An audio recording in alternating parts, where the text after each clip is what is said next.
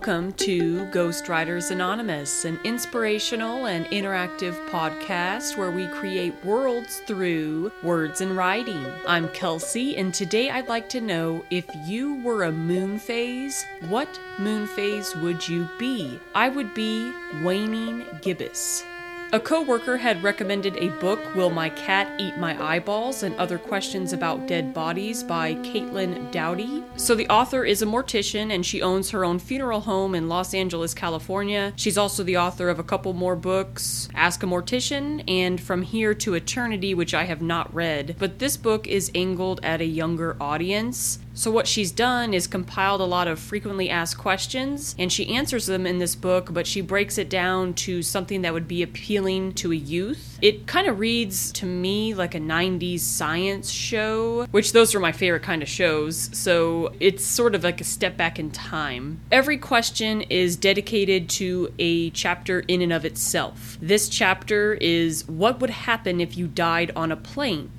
The flight attendant would open the plane's emergency exit door and toss your body out attached to a parachute. Before you head out the door, they'd place a little card in your pocket that lists your name and address and says, "Don't worry, I'm already dead." I'm being informed by fact checkers that this is not official airline policy. If you die on a plane, it's usually not because the plane has crashed. Plane crashes are very rare. Your chances of being in a plane crash are 1 in 11 million. I tell you this statistic because personally I am freaked the heck out by plane crashes, but it's just not gonna happen. You're safe up there. But with 8 million people flying every day, it is almost inevitable that someone will die from heart problems, lung problems, and other ailments related to old age. Dying somewhere over the Atlantic Ocean after a complimentary ginger ale is always a possibility. A few years ago, I was flying from Los Angeles to London. After our tikka masala dinner, the guy next to me keeled over in the aisle, puking up his tikka masala and lying completely motionless. Oh crap, this is not a drill, I thought.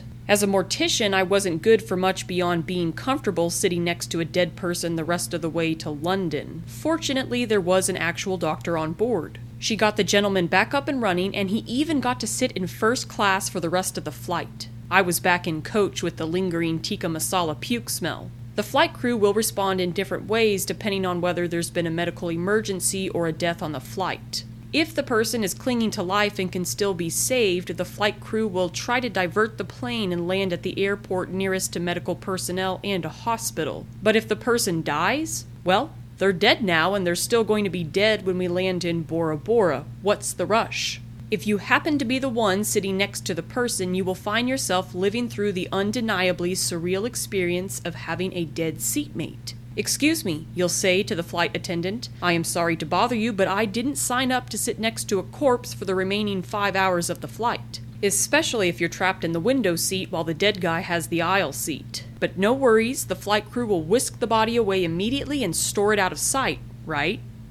No. They will 100% leave it in the seat next to you. In the most glamorous days of air travel, airlines would always leave several seats open, which would allow for a corpse to at least have its own row. But nowadays, any frequent flyer knows that airlines pack their flights completely full. If that's the case, the flight attendant might drape one of those scratchy blue airline blankets over the dead person, buckle them in, and call it a day. Surely there must be some secret place on the airplane to store a dead body, you say. Have you been on a plane? We're packed like sardines in there. The airplane bathroom is not an option. The person will slump down to the floor, making it impossible to open the door upon landing. If the flight is no longer than 3 hours, rigor mortis might set in, making removal even more challenging. Plus, sticking grandma into the plane lavatory is not particularly respectful. Remaining available options are body in an empty row, if one is available, body in the seat next to you, if 0 other seats are available, or body in the back galley where the beverage carts come from. Best case scenario, the flight attendants might lay the body in the galley, cover it up, and close the curtain. Once upon a time, like 2004, Singapore Airlines actually installed the secret corpse cupboards we assume all airlines have. Aware that people died while flying, the airline was attempting to, quote, take the trauma out of such tragedies. The cupboards, complete with straps so that the body didn't go soaring on a bumpy landing, were built in their Airbus A340-500.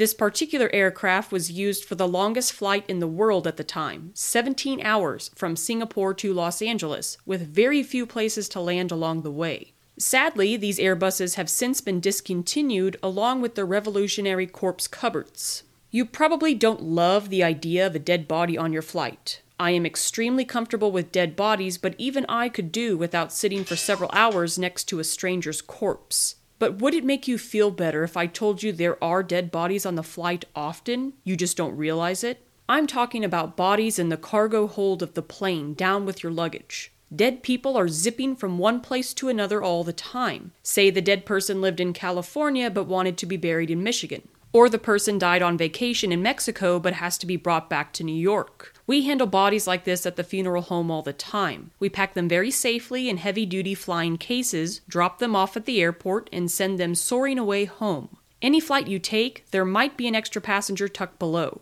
As a final note, according to the flight crew, no one ever really dies on a plane. If a person were to die mid-flight, that would mean a bunch of hassle and paperwork for the crew. The whole flight could even be quarantined upon landing for fear of disease. Then there's the possibility that the police will consider the plane a potential crime scene and take it out of commission while they investigate. It's hard enough to make airline connections without an episode of Law and Order happening at seat 32B. Rather than admit death in the sky, the protocol is to ask that medical personnel declare the person dead once on the ground. Most flight attendants aren't doctors and can argue that they aren't qualified to declare a passenger legally dead. Sure, the passenger hasn't breathed for 3 hours and they're in rigor mortis, but that doesn't prove anything. So now you know what to expect if someone dies on your plane. Sitting next to a corpse all the way to Tokyo isn't ideal, but I would prefer a corpse to a crying baby. No offense to babies, I just spend more time around corpses.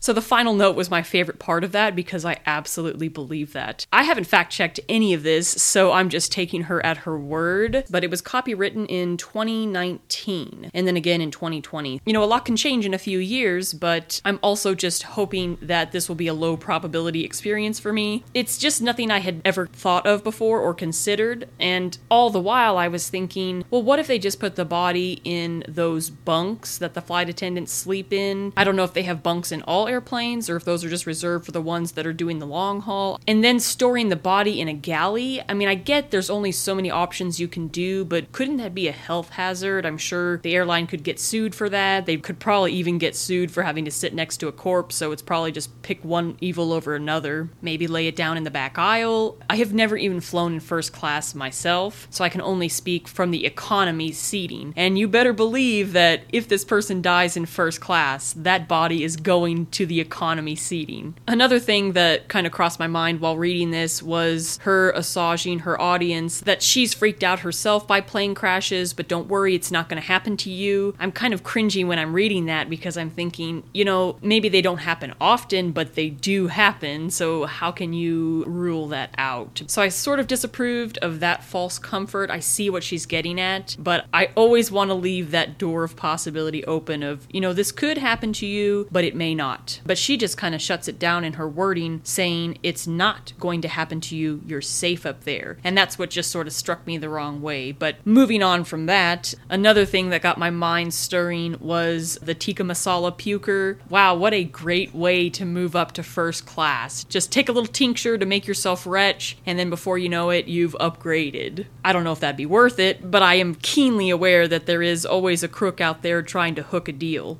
I'd also be curious to know why the corpse cupboards were discontinued. Because even if you're not storing a corpse, you could always use that for some other sort of storage, like luggage maybe. That might mess up the weight of the plane, but that's something I would just have to research on my own, why that was discontinued, if there's any information on it. I also wonder if, instead of forcing you to sit next to a corpse, if they wouldn't take a vote, like who's uncomfortable, who's willing but not comfortable, who is totally okay sitting next to a corpse. That's sort of how I would approach it to start. Then you put yourself in the situation of no one's raising their hand for, I'm totally comfortable sitting next to this, but I bet someone would, honestly. Is there a manual for this? Do you learn this in flight attendant school, how to approach this topic? I have no idea, but I would love to hear about it. Please email us at gwritersanon@gmail.com. That's a wrap on Corpse Conundrums. We'll catch you guys next week.